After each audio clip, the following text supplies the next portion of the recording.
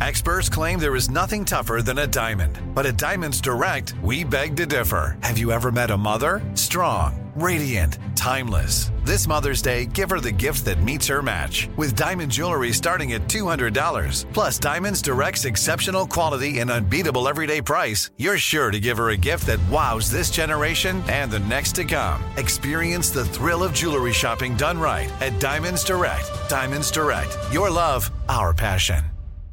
You know you've got a comeback in you. When you take the next step, you're going to make it count. For your career, for your family, for your life.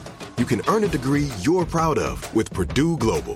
Purdue Global is backed by Purdue University, one of the nation's most respected and innovative public universities. This is your chance. This is your opportunity. This is your comeback. Purdue Global, Purdue's online university for working adults. Start your comeback today at purdueglobal.edu. Hey everyone, this is Jody Sweeten from the podcast How Rude, Tanneritos. I've been needing a quick getaway with my family, and the 2024 Hyundai Santa Fe is the perfect vehicle to take us there. It has standard third-row seating, so I'm able to pack my entire family, plus pets, in the car, while also having enough room for our camping essentials. Available H-Track all-wheel drive will get us through any dirt trails, and available dual wireless charging pads will ensure we never have to worry about getting stuck with a dead phone in the middle of nowhere. Visit HyundaiUSA.com or call 562-314-4603 for more details. Hyundai, there's joy in every journey.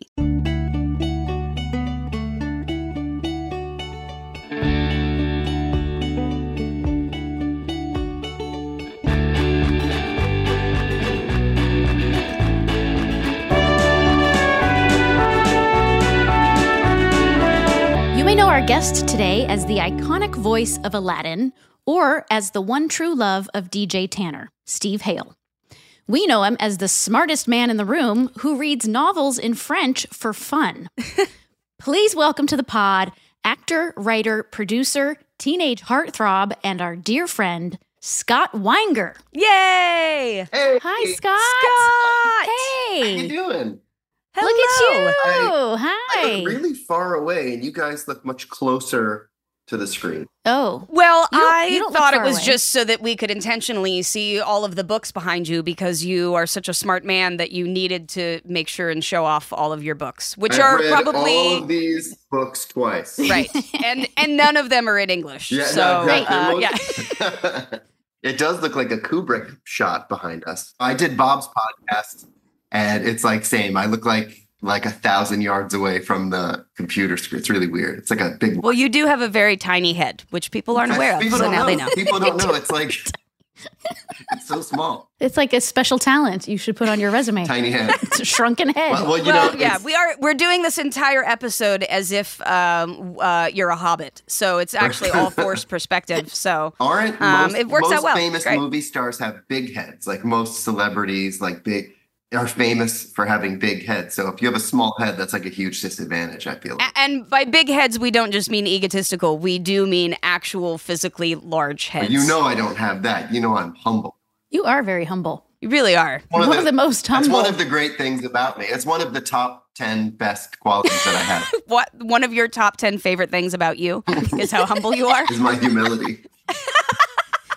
You're channeling Bob right about I know, now. it's true. I am. I think because the last time I did one of these was probably with Bob in this room. And Ugh. And he made the comments about how the office, and I was very sheepish about it because this used to be a lawyer's office. We bought the house from a lawyer, and Right. it's Wow. very lawyery. And you bought all the books with you? Yeah, they're all law. So books. in your spare time, you've become an expert in what? Real estate law? Yeah, Constitutional Or, law. Just, corporate yeah. tax, Like, this if you guys need any advice, but I charge. We'll put you on retainer. Right, Exactly. Perfect. So how are you guys? We haven't done this in a long time. Just like hung out. No. No, the last time we saw you was in Tampa, right? At 90s Con. Oh yeah, The last time we were it all wasn't at together? John's birthday party. It was at that. Oh. Or was it? Yeah, it was in September. Yeah, it was in Tampa we because did John's that birthday was after. before that. Yeah, Yeah, that was fun. Those conventions. the '90s con. They're They're fun, but super fun. They're exhausting. Like I'm sick for it's a like 2 grind. weeks after. For sure. It's fun like going and meeting all the fans. I mean, they get we've been talking about it on the show and we've, with all of our interviews and John and Dave and stuff talking about like just how our fans are so dedicated to the show and know everything about the show. Like things that Andrea and I have no clue about, especially now that we're rewatching the show. I'm like, wow. Oh.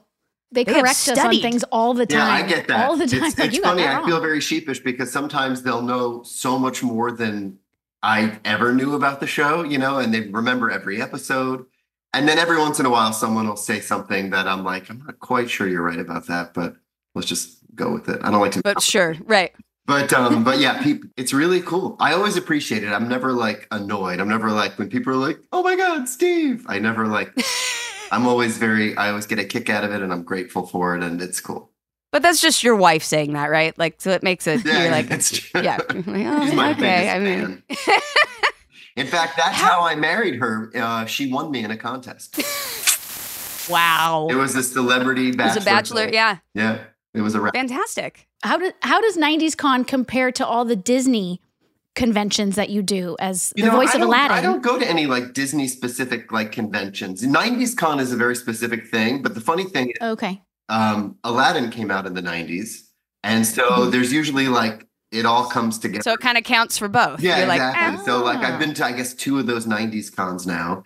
And, well, sometimes they have like the voices from some of the movies around Jodie Benson and things like that, the right? one that we just went to, it was like that. It was really funny because I was wondering, I got like anxious before it. I was like, are they going to sit me with the Full House people or with the Disney people? And I didn't know. And then they were so clever because I was the bridge. Like they had like all. Oh, like, you were the in between. And then like the whole Full House group. And then just to my left was, I think, Linda Larkin, who's the voice of Princess Jasmine, and all the Disney people on. So I was like right in the middle of it all, of the action. It was nice. That was good planning. It was good. It was good planning on their part. Because the only other 90s con I went to was in right as the pandemic was starting to calm down. And we all went to Hartford, Connecticut. I didn't make That's right. We did Hartford too. Yeah. And that was the first one, which was like crazy. There were so many people. I think there was a lot of stuff.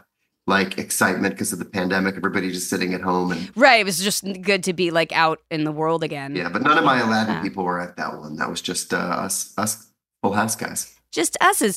So speaking of, we're going back and rewatching the show from the beginning. So we haven't gotten to Steve's arrival yet. Oh, interesting. Season 5. You started in season 5, if I recall. Well, correctly. there was one. I did one episode as Steve Peters. And really? I never, what? I don't remember this. Well, you were so little. But do you remember the episode where DJ's going out on a date with Steve Peters from school, but she's supposed to babysit for Michelle and Stephanie.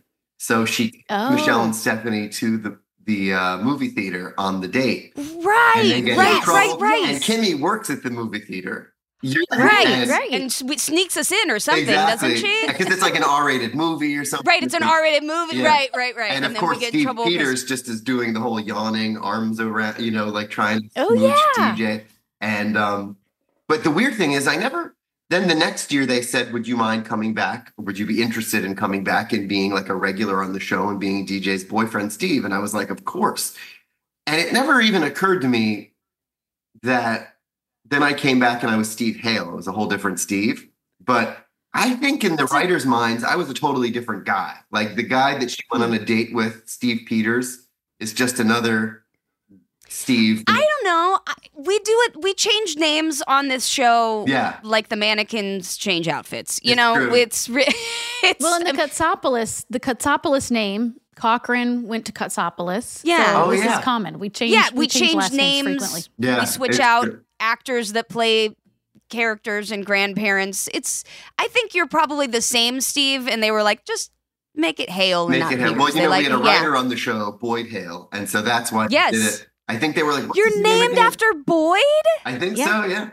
Oh, little baby Boyd. So Boyd was probably like, hey, I've been here 5 seasons. I deserve to get my name on one of the I deserve a character named after me. Yeah, exactly. So I did one as Steve Peters and then another 50 or whatever as Steve Hale. Aw. What was it like auditioning for the show? Do you remember actually auditioning It was one of those, it's funny like to say it, but I didn't audition for it. I was already part of like the Miller Boyette sort of universe at that point. Okay. And so the year before I came on, I did that one episode of Steve Peters. I was on this series for them called The Family Man. That was like supposed to be like a TGIF kind of show, but right. But it was on CBS, which was weird. It wasn't part of the ABC TGIF. And we did 22 episodes of it, and it got canceled, or it got picked up and then canceled again. It was like a very weird story, right? But and then they asked me to come on and do that one episode as Steve Peters, and then the following year, they asked me to come on and be Steve Hale. Like I never auditioned for it. Which is always that's the story of my life. I mean, not just like incredibly weird, lucky things happening to me with no effort, but also, when there's the stakes are high, like I suck at auditions. I'm really bad at auditions. Same. Really? I hate them. I can't picture you being bad. Yeah. I can just imagine you being great at auditions. Both. No. You're both such pros. Jody's like, eh. I miss auditions though, like going into a room because I do miss being able to like talk. Yeah, that was the most fun part of the interview was like going in and actually talking to people and meeting people because. Yeah, and then it just makes it that much more comfortable. Self-tapes are awful. Oh, well, yeah. Well, that's true. It's funny. I haven't been like a professional. I mean, except for coming back to do Fuller House, I haven't like been an actor for a long time. So I haven't gone on any auditions. Right. And it's true. Like the last time I went for an audition, you would get a call from your agent. They'd say, oh, you're going in for a thing. And then you'd have to drive to the agency and pick up the pages. Sides. And then and then drive to across town to whatever, Paramount or Fox or wherever. Right. For 5 minutes in the room and then leave feeling like they hate you. And I hate the audition process. I hate it. I mean, I really it's hard. Psychologically, it's hard. Auditioning. I hate auditioning. I was like, if you just give me the part, I promise you I'll do a really good job. But I always which is how you got Steve. I did not realize that. Yeah. I never auditioned for the, you know what? I think when I first met Tom Miller and Bob Boyette, who of course you guys know, but just for your audience, they were like the kings of the television in the 80s and 90s and beyond. And then 70s even. Yeah, literally. I mean, starting with even before like Laverne and Shirley and Happy Days and stuff and Mork and Mindy and a million more. But I remember I met with them and they really liked me. I was probably 14. I had just come to LA and they wanted to put me on a holding deal where and I did have to read for them. I had to show them that I knew how to like say dialogue. And I'm sure I was like shaking like a leaf or whatever, but I passed the test. And so then they put me on like a holding deal. And and my mom was like, what? We just got here. And I remember my agent or manager or whoever at the time said, trust me, these are the people. This is what you want. It's like they're the kings of television. And if they want to put you in there, basically they would just pay you to just be available to them.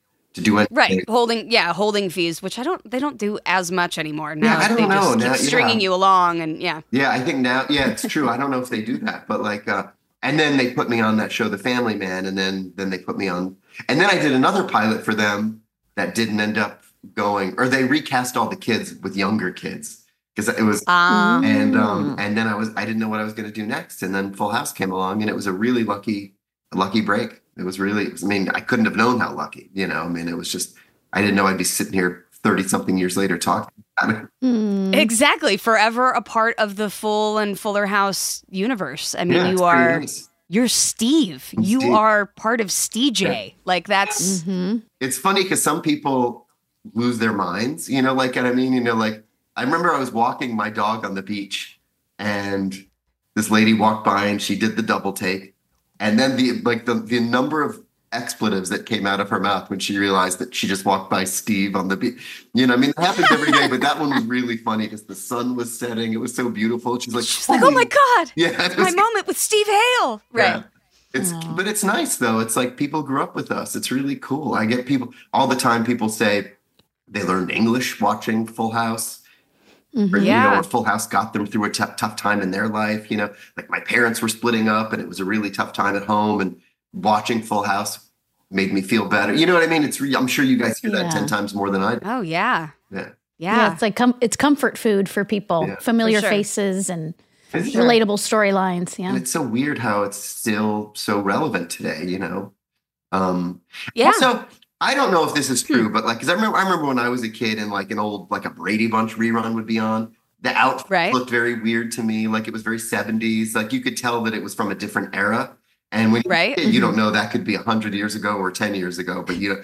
Right. True. I watched Full House today, and a lot of the clothes and the fashion, I think it might have gone away and came back because I feel like 90s stuff is very in right now. 90s stuff is very in right now. It's things go in like 30-year trends, right? Mm-hmm. So like when we were in the 90s, like remember that big resurgence of like bell bottoms and like sort of late 60s, 70s clothes. And my mom going, why is this popular again? Like this stuff looked ridiculous when I was a kid, you know. And now I say the same thing because my kids are wearing like, they have jeans called 90s cut jeans. Really? Oh, wow. Oh my God. And the same little baby doll shirts and this whole thing, Doc Martens and I'm like, oh my God, I'm finally old enough to see it become a trend again. And it's definitely out there. But I would beg to differ and say that there are some pretty terrible. If you go back to the 80s episode, you know, the early episodes are.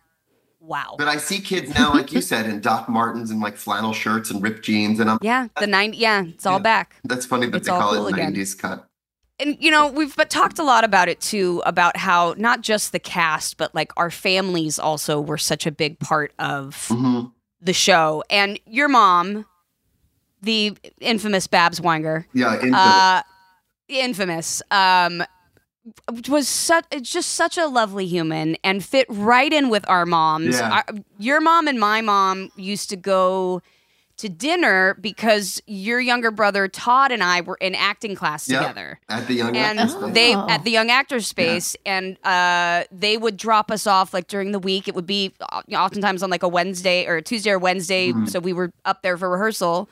And our moms would go to dinner and then come and pick us up after acting class. I know. Well, you know, my mom. I remember your mom. I think catching Todd and us all smoking in the back or something, and our moms were sitting in the car. I believe that. And she was like, "He better not. He better not," and he did. She's like, "God damn it!" Like with the Brooklyn accent. With yeah. Oh yeah. Well, you know, it's funny. It was very cool of you guys, you and your parents, to sort of accept us. Because when I came on to Full House as a series regular, and I think it was like season 6, you guys were already very much a family. And I felt like I was the new guy. And then like immediately I felt like part of the family. And I know my mom, like my whole family felt that way too. And she loved hanging out with your Todd, mom. Lauren, your sister. Yeah. God, They're all, by the way, they all say hi. They're all doing great. Oh, tell them we send our love. Kids everywhere. Yeah. It's really nice. Oh, it's so wild. Yeah. I forget that you weren't in the early seasons because it feels like you were a part of the entire run of the show. Oh, thanks. You and Lori just both feel like it's been there since the beginning. Lori did come. When did Lori came on pretty early? We just watched her first episode, season 2, episode 2. Oh, really? Mm-hmm. She came in. Yeah, so she actually has been here since like almost the beginning. Okay, yeah. But you have always also felt like someone you're just. Oh, thanks. You just always been with us. Yeah. Well, you know, we were a very close knit bunch. I've worked on a lot of shows like as an actor and as a writer and stuff, and like there are not many casts that sort of gel and sort of like on screen, but also behind the camera, like just as friends became so close. You know what I mean? Yeah. And like. I mean, I have to give Bob a lot of credit for that because he was always organizing hangouts for us. And Bob was the glue. He was the glue. Yeah, for sure. But I remember when this was probably 8th season. This was around the end because my mom was finally letting me go to dinner with everybody before tape night. And I was like the youngest one that, you know, I finally got included with you and Candace and Andrea and then the adults. Mm-hmm. And we would go to dinner beforehand and it was usually like right over the hill from Warner Brothers. We'd go to Jerry's or we'd go somewhere. And can you imagine stage managers letting us do that now? Could you imagine? I know. That's crazy. Adam They would never get us back. Christians, they wouldn't have gotten us back. Their heads would have exploded. Yeah. Like, I can't imagine. And you know that we were probably never on time. We were probably always late. Oh God, I had no remember idea Becca, about it the as a stage kid. manager, standing outside, like looking at. That's the right. loft I and, do remember, like, pointing at you her guys, watch, like, let's go. Right. And we were like, hee. But I remember you had, I think, maybe just gotten your car or something, and you were driving and Bob was driving. Or maybe it was Bob that had just gotten his car. He got a new car and he was very excited about it. Oh, yes. And all I remember is us, like, and this is terrible, but you and Bob racing over the hill. Oh my God. Jeez. Up Barham, That's a terrible over the idea. hill. Oh, right. God. I just remember, and Bob listening to whatever it was, probably Beck, Yeah, I'm a exactly. loser The or funny something. thing is, Right. I And was just- 16 years old. I don't know what his excuse was. well, that's the thing is like saying it now, you're like, yeah, you were a kid. Yeah. Bob was an idiot. But right. but he was like a big kid. He always like related very much to like the young people on the show, and he would he'd be like, "You have to come in my car and listen to this," which is funny. It's like we go in the Bob, car. I always say, yeah, Bob, to this day, Bob had one of the biggest influences on my music growing up. Same. And to this day, I can hear certain songs, and it reminds me of him. 100%. Yeah, he was definitely a big musical influence for sure. This show is sponsored by BetterHelp. I'm sure every one of our listeners can attest that we all carry around different stressors, both big and small. And I carry around quite a few of them myself. I know when I bottle up my problems and emotions, it can start to have a negative effect in my day-to-day life. Therapy is my safe space where I can get things off my chest and figure out how to solve the things that are weighing me down. Seriously, therapy is an amazing tool to help you be the best version of yourself. And whether you're aiming to set new boundaries, something that is sometimes missing in our episodes, or learn positive coping skills, or learn to heal from trauma, therapy can help. With BetterHelp, all you need to do is fill out a brief questionnaire to get matched with a licensed therapist, and you can switch therapists at any time for no additional charge. It's entirely online, designed to be convenient, flexible, and suited to your schedule. Get it off your chest with BetterHelp.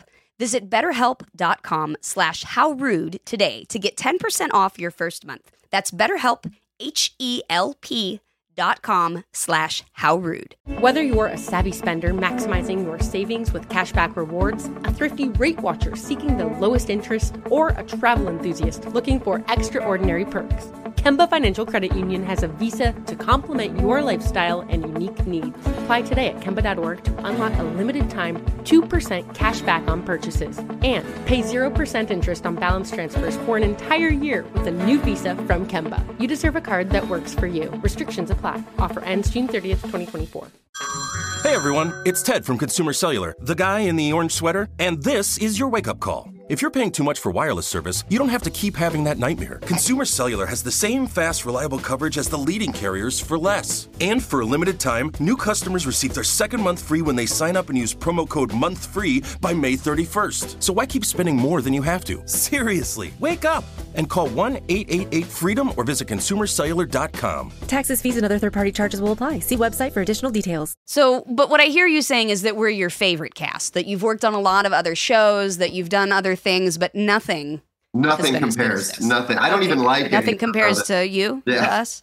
No, I mean, you guys are more than a cast. I mean, like we were family for real. I know it sounds like, the show's been off the air long enough that like we don't have any incentive to not tell the truth about this. You know what I mean? Right. Yeah, exactly. If But, we really like, hated each other, we would have done it by now. Yeah. And when we hang out together in public, people can see right away that it's a very close knit bunch, that like we're, and then even when we go a long time without seeing each other, it's immediately we fall back into that. Mm-hmm. Yeah. Although I feel like you guys see each other Yep. you're doing this podcast and you're together all the time. Is everybody hanging out without me? Is that what's going on? That's what's happening, Scott. And I'm so glad we brought you on this public forum to let you know that we've all been hanging out without you. Without me. Well, that hurt. Because we want to make you feel bad because you feel bad. I always feel bad. I feel bad. I feel bad. Wait, where did that come from? Where did I feel bad come from? It was you feel and bad. Bob. It was Bob. Well, you know why? Because I always felt bad. Like I thought.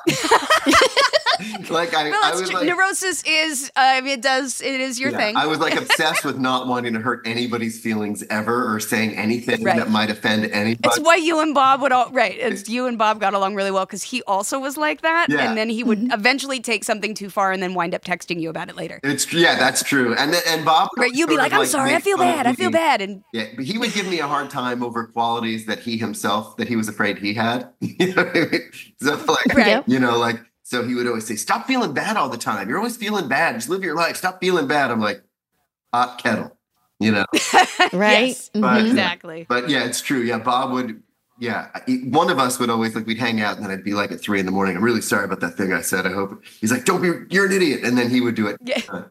But yeah, we had a very funny relationship because he was 20 years older than me, but we were like, I guess like brothers, like he was like a big brother. So do you feel bad about leaving Full House in season 8 to go to Harvard, which I don't know why. I feel so bad about that. What was I thinking? You feel so bad. Yeah, God. Getting an education. What? It was funny because I remember, when I came on to the show for that first season as a series regular, I was still in high school. I was a senior in high school. And then I got into college, and then, in those days, you would just mail them back a postcard saying, yes, I'm coming, but next year.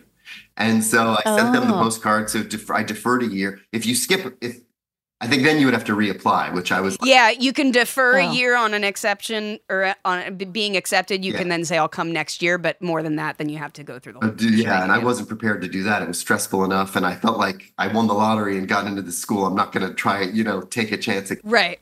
And so, and also I didn't want to be like way older than my classmates and stuff. I was young, when I got there a year late, I was like I was one of the youngest kids in my class anyway. So it felt like I was totally, right. And, but I remember having to take a meeting with everybody and explain that, as much as I loved the show and was so happy, I wanted to leave for college, and they were cool. I feel like, they were not like, great, get out of here, but I feel like it was a good opportunity for them to have DJ date other people and stories and stuff. Right. And they were also, like, our producers were also always so supportive of education, of making sure that, like, our school life really was a priority and came first. So, like, for sure. I'm sure that was also part of it too. Yeah. And you were going to Harvard. Like, it's not like you were like, hey, I'm going to go to, Yeah, exactly. Well, they were so gracious about kind it. Of a big deal. The funny thing is some people were like, what are you thinking? Like, you have this, like, you won the lottery. You're like an actor on a hit show. Why on God's earth would you walk away from that? You know what I mean? And then other people said the exact opposite. Like, you're doing the right thing. You don't want to be one of those Hollywood kids or whatever. And there were times, and I don't regret it at all. I mean, it was an amazing experience, and I would do it again 100 times, like exactly the way I did it. But like, there were definitely times when I was in college and I felt like the show was still going on, and I missed you guys, and I missed my life out in LA. There were definitely times where I was like, what was I thinking? But in the aggregate, I was glad I made the decision.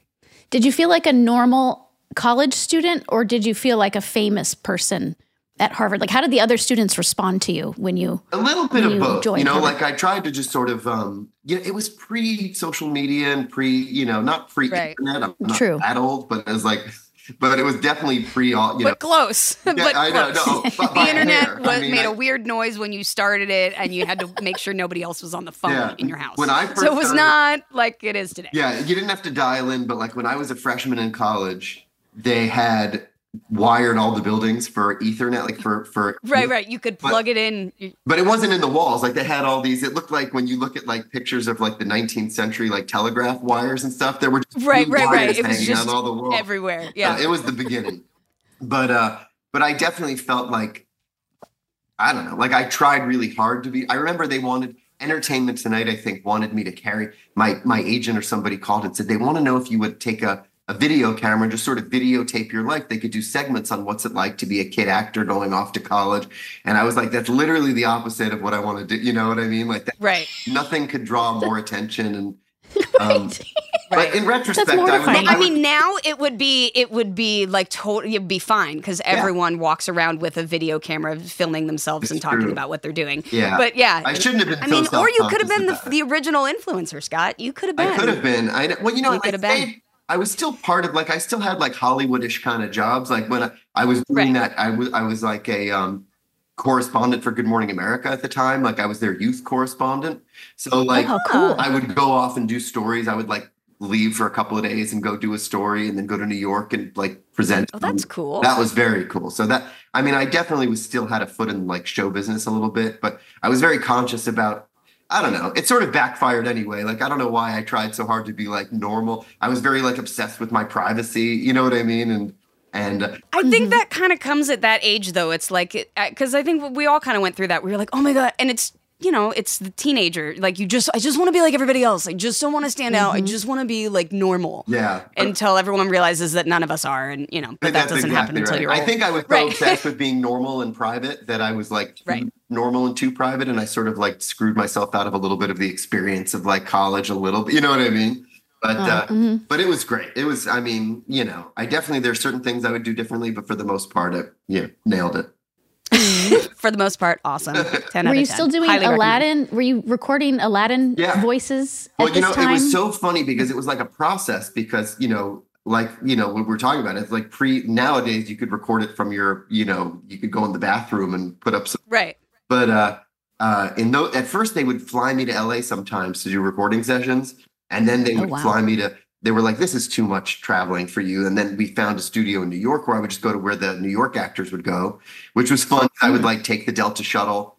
That was such an easy flight. And in those days, there was much security. So like I could get in a cab. Right. You just pop on and pop. Yeah. It's easy. Literally. Like if it was the Delta shuttle, it was like every hour or every half hour, whatever. I could get there at like 7:15 to catch a 7:30 shuttle to New York. And it was crazy. But then eventually they found a studio in Boston. And I would just go, you know, take the subway into, I think, Copley Square and just do it there. So they were very cool about trying to but wherever I go in the world, they always would find me to do a session, you know, like even when I did a semester abroad in Paris, they found me. My agent left me a message at home. They found you. They found me. Yeah. And then a car came and picked me up and took me to a recording studio, like somewhere, you know, outside of Paris. And I recorded there. You know, it was very cool. Wow. Yeah. You can't get away from them. I know. Right. I mean, they had your permission before the car pulled up, and it wasn't like you were kidnapped and sent to a studio to go record Aladdin under duress and then come back. Okay, got it. Just making that clear. I was just walking down the street in Paris, and this car pulled up. And get in, Aladdin. Pulled me inside and told me to be Aladdin. What was your audition like for Aladdin? Like, was it cutthroat? Were you up against a lot of other Well, you know, I was guys? very lucky. Like I said, I suck at auditions because I get so nervous. You know, I get so in my own head. And I started auditioning for Aladdin when I was doing that show before Full House, The Family Man. And my mom, because I was still a kid, I was 15 or 14, my mom said, you have an audition after work today. And I was like, what's it for? She said, it's like some cartoon. It's like a cartoon audition, which I had never gone on an audition for a cartoon. And so I remember we went and there was like a music stand with the dial, you know, and they showed me pictures. They were like, he looks like this. And he basically just looked like a kid my age, basically. I was like, okay, I think I could do that. And that was it. I mean, I just, you know, the only interesting thing about that audition process was the singing part, you know, because some people know, some people don't know. And I don't bother. I don't know why I'm bringing it up, but I'm not the singing voice of Aladdin, as you guys know. I did know that. But I had learned, I was smart enough to know because I started auditioning for things when I was like 8 or whatever. And I knew if they ask you if you can do a thing, if you have a certain skill, yes, you can. Yeah. But, like juggle fire? Yeah, I could totally juggle fire. Totally. Yeah, I've been doing it since I was a child, really. Because if they like you enough, they'll get you a fire juggling. Right. They'll figure it out. Right. So they were like, that was a great audition. Can you sing? And I was like, oh my God, of course I could sing. And they were great. And they said, they gave me sheet music and a tape and everything. Oh no! And I tried. I thought they gave you sheet music and like an accompanist, and we're like, okay, you ready? No, well, they gave me time. So like I had time to prepare. Like I worked with a music coach and like I tried so hard, but I had no training. And I couldn't. I tanked it really badly. And but it was one of those things where I felt like it was a triumph in the sense that I like put I just sucked it up and I did a thing that I knew I couldn't do and I just went for it. Yeah. And I just assumed it was over. But then a few months later, they called me again and they wanted, I think at that point, they were like, this is our guy. So we have to figure this out. Like we have to end. Right. And they found a guy named Brad Kane, who was also a kid actor, who was had a stunning voice and sort of made it sound like mine. In terms of like I could go from speaking to him singing and people couldn't really tell.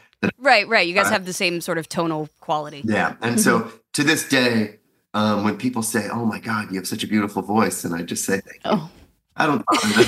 It takes too much energy to be like, well, actually. Right. Yeah. Right. You're like, Just thanks. take the compliment, Exactly. take the win. Take it, write it down, email it to Brad, let him know. Exactly. Or, Brad, be it's like, funny. hey, somebody said thank you today. He's a very talented guy, and he's this very successful television writer and producer. Like we did the same profession as adults too. I was going to say, you guys Wow. both wound up being writers. So our paths cross from time to time, in professionally and stuff. But and then I see him at all this Aladdin stuff, D23 kind of thing. Right. So, but yeah, he's a great guy. I have yet to go to a D23, and I really want to go because I fun. grew up at Disneyland. I love Disneyland. I'm not, John level, but Yeah. I, Well, nobody's John level. I'm a big. Yeah, that's true. Yeah. But, he and his wife, they like go and put on costumes. Like they're crazy. Oh yeah, they go cosplay. It's the whole thing. What is it? Disney bounding? That's what it's called. Disney really? bounding. Where you put on? There's a whole where you dress inspired by, but not in costume as. Oh, okay. So like it's like inspired by Belle, and maybe it's like a little like similar colors and style, something like that. But anyway, I think Disney is a really good and healthy thing to be obsessed with. Like I think like people come up to me all the time and they'll be like covered in Disney tattoos and things like that. They'll have an Aladdin or a Princess Jasmine on their arm or like a bunch of characters. And I think it's in terms of like obsessions, it's healthy. I mean, I'm sure like anything else you can cross a line with it, but yeah, I mean, to each their own. Yeah. I mean, there's people out there that have our signatures tattooed on them, which is actually kind of weird. That's and true. cool. Yeah, I remember signing that at 90s Con. I signed that. I signed "How Rude," and someone got it. Whoa. She got I remember a tattooed on girl came to our taping and I signed her leg, and then she came back and it was there. Yeah, it was permanent. Yep. Wow. But I appreciate it. I think that people, with Full House and Disney, it's kind of the same thing, in that people grew up with it, and people feel like it's a close. We tap into that nostalgia. Yeah, and it brings them back to their childhood and everything. It's really sweet. Whether you're a savvy spender maximizing your savings with cashback rewards, a thrifty rate watcher seeking the lowest interest, or a travel enthusiast looking for extraordinary perks, Kemba Financial Credit Union has a visa to complement your lifestyle and unique needs. Apply today at Kemba.org to unlock a limited time 2% cash back on purchases and pay 0% interest on balance transfers for an entire year with a new visa from Kemba. You deserve a card that works for you. Restrictions apply. Offer ends June 30th, 2024. I need to get away and pack up the car and break free to embark on an adventurous weekend. What do you say, AB? Will you come with me? Well, how will we get there, Jody Sweeten? Well, may I suggest the all-new Hyundai 2024 Santa Fe. Oh, I have seen this car. It is stunning. Right? I am loving the new Hyundais, and the features make it the perfect vehicle to pack up the family and get away. There's available H-Track all-wheel drive, standard third-row seating, available dual wireless charging pads, which is perfect when you have two kids who both want to stare at their phones rather than talk to you. I speak from experience. Relatable. The Santa Fe's entire existence is to make sure it can take you on any adventure stress-free and ready to relax. Ooh, what do you say, Andrea? How about we time travel isn't real, but what if we take it back to the late 80s and go on a phone-free weekend somewhere? Oh, yes. Let's go to Joshua Tree, where there's not even cell phone service. Perfect. Let's go on a little weekend trip somewhere. Yeah. Out. We'll make it like it's 1988. No phones. No nothing. I'm gonna braid my hair into a rat tail and bring a guitar to sing like a ripper. It's gonna be great. I'm gonna put my hair up in a scrunchie with my permed hair, and head on out in the Hyundai. So, if you want to just escape your house filled with kids, or your sister's widowed husband and your jingle writing partner, just go up to the snow and sing a cappella with your Rippers bandmates. This is the car to do it. Well, that is if you don't already own a motorcycle and maybe have a helmet. Visit HyundaiUSA.com or call 562-314-4603 for more details. Hyundai, there's joy in every journey. This is it. Your moment. This is your time to make your comeback with Purdue Global. When you come back with a Purdue Global degree, you create opportunity for yourself, your family, and your future. It's a degree you can be proud of, a degree that employers will trust and respect. Purdue Global offers working adults like you over 175 flexible degree programs to meet your specific career goals. These include associate, bachelor's, master's, and doctoral degrees and certificates. Purdue Global degree programs range from nursing to business to communication and more. Whatever your interest, we have the degree that will move you forward. You have the knowledge, you have the experience. Now it's time to get credit for the work you've done and earn the recognition you deserve with Purdue Global, Purdue's online university for working adults. You know you're worth it. We do too. So don't wait another second to get the degree that will take your career to the next level. Start your comeback today at purdueglobal.edu. No, you did bring up that you went into writing as an adult. How did that transition happen for you? Was that something that happened while you were at Harvard? Was it something that happened like after that, or what made you decide to go? No. I mean, other than the fact that you hate auditioning, what made you decide to go into writing? Well, it is funny. Like it's such because being a TV writer is such like a precarious. It's pretty much up there with trying to be an actor in terms of like job. Right. It's right. So you have a job, you don't have a job, fallback. you have a great job. Yeah. Yeah, but it is an amazing job. Like it's sort of like acting where the sucky part of it is trying to get the job. And then when you have it, it's pretty much always great. Even if they're, there's, sometimes like there's like not perfect scenarios where maybe the hours are really bad or there's somebody in the room who's really mean or whatever. Right. Or you're constantly getting terrible notes and having to rewrite the thing a million times. And, but generally speaking, it's a really fun job. It's a great job. And I didn't appreciate it. Like when we were kids and the writers would show up for run-throughs and table reads and they're like, they looked like such schlubs and they would laugh way too hard at all the jokes. And I could, because they're delirious from being up for 18 hours. I'm part of their group now. Yeah. Like they just looked really tired. And exhausted and over it. And they were laughing because they were just punchy. And they were cool. I liked talking to them. Like I liked their vibe. Like I liked hanging with them. But I was never like, I never was like curious about the profession really. It didn't occur to me that I would ever try to pursue that. And by the way, it's a big bummer because Harvard is like a feeder for TV writers. If you want to be a comedy writer, the smartest thing you can do is go to Harvard and join the Harvard Lampoon, which sort of I was gonna say yeah. And it never even occurred to me to try. Like I just was not, I don't know what I thought, but I just didn't. Just wasn't in your. It wasn't in your. It wasn't until thing. The funny thing is, it was really like. I had been out of college maybe for a couple of years already before I decided like maybe that would be a fun thing. Like I think I had become friendly with some TV writers and I had heard more about the job and the sort of lifestyle of it. And so I started writing specs, which is what in those days what you would have to do. So like I wrote an episode of Scrubs. I wrote an episode of The King of Queens. I went in those days. What you had to do is I would go to the library at the Museum of Television and Radio, which I don't think it's there anymore. And also the writers. I think it's not at that location anymore. Oh, maybe maybe it exists somewhere else. Yeah, I think so. Yeah, and you could go and you could check out scripts and you can watch all the episodes. It was pre-Netflix or whatever. Well, now it's all online. Yeah, exactly. Now you could just sit there in your pajamas and do it. Life is so much easier. Right. People don't know how. I mean, but there was something nice about it too, having to like put on clothes and go somewhere. But so I would watch all the King of Queens episodes and try to like learn the show and learn. It was really about matching voices. They wanted to see, even if you weren't up for a job on that show, they just wanted to see that you can write somebody else's voice, somebody else's show. And nowadays it's not really done like that. I don't think aspiring television writers write specs of existing shows. Now you want to like write an original pilot that makes a splash and gets a lot of attention and all that. Right. Which probably isn't as good. Which is impossible to sell because you've never done anything, so nobody pays attention. Yeah. Well, no, there is, a lot of times, something will break through and then they'll hire somebody, they'll pick up a show of somebody who's never worked in television before, and then that's its own kind of disaster. But, but then they'll usually hire like an experienced showrunner to help supervise them or co-run it with them or whatever. But you worked on The Muppets, though, and I need to know everything about it. I am probably as big of a Muppet fan as I am of a Disney fan. Oh, wow. I didn't know that. Oh, yeah. I love the Muppets. That was amazing. That was such a fun job. I did that around the time we were starting on Fuller House, when Fuller House. I remember that. Oh, yeah. Like, how did you? Did you write a spec well, Muppet script? What I don't know. happened What is, did you? They had hired a woman named Kristen Newman to come on and run that show. And I worked with her on a couple of shows already. We had worked together on the show The Neighbors for ABC, and we had worked on this show Gallivant, which was a really wonderful, it was a musical for ABC.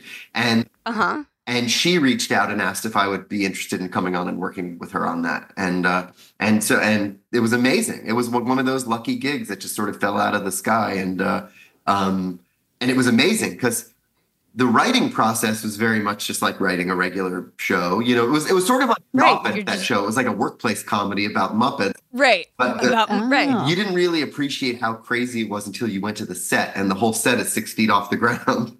It's right. I've watched all the documentaries about the Muppets and Sesame Street and Jim Henson and stuff. If I had known that you had this obsession, I would have invited you to come down and visit the set and everything. It was really cool. I would have died. Yeah, I remember being a kid and watching Jim Henson's funeral and Big Bird and sobbing. I love Dark Crystal, Labyrinth, I'm a big Henson Muppets fan. And the Muppet Christmas Carol is the best Christmas Carol of all time. I will fight someone over that. I was always a huge fan of the Muppets, and that was an amazing job. That just being on the set with those the voice actors, and they're not just so actors, talented. They're puppeteers.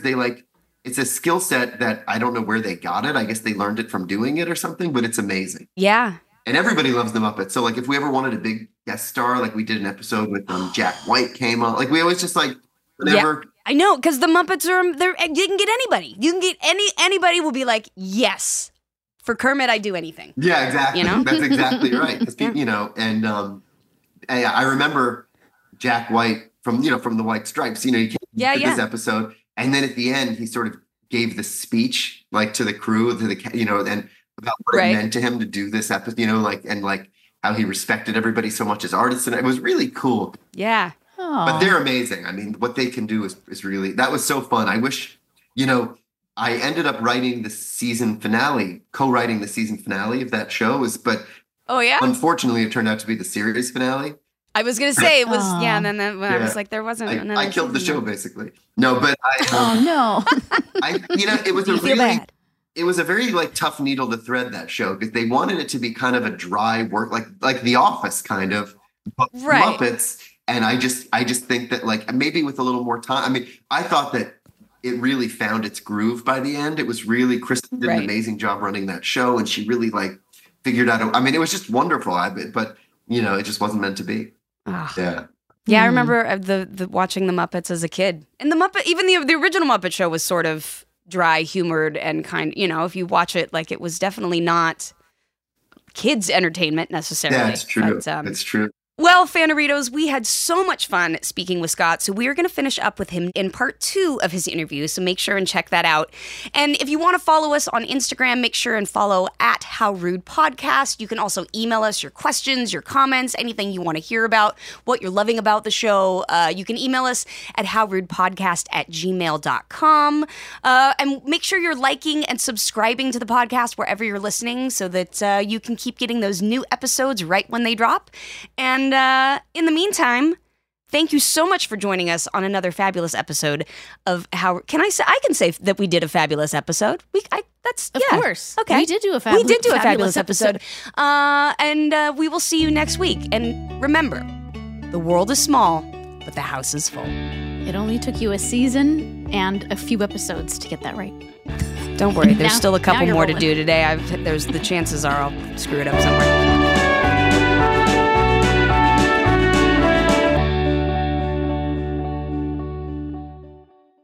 This show is sponsored by BetterHelp. It's a simple truth. No matter who you are, mental health challenges can affect you, and how you manage them can make all the difference.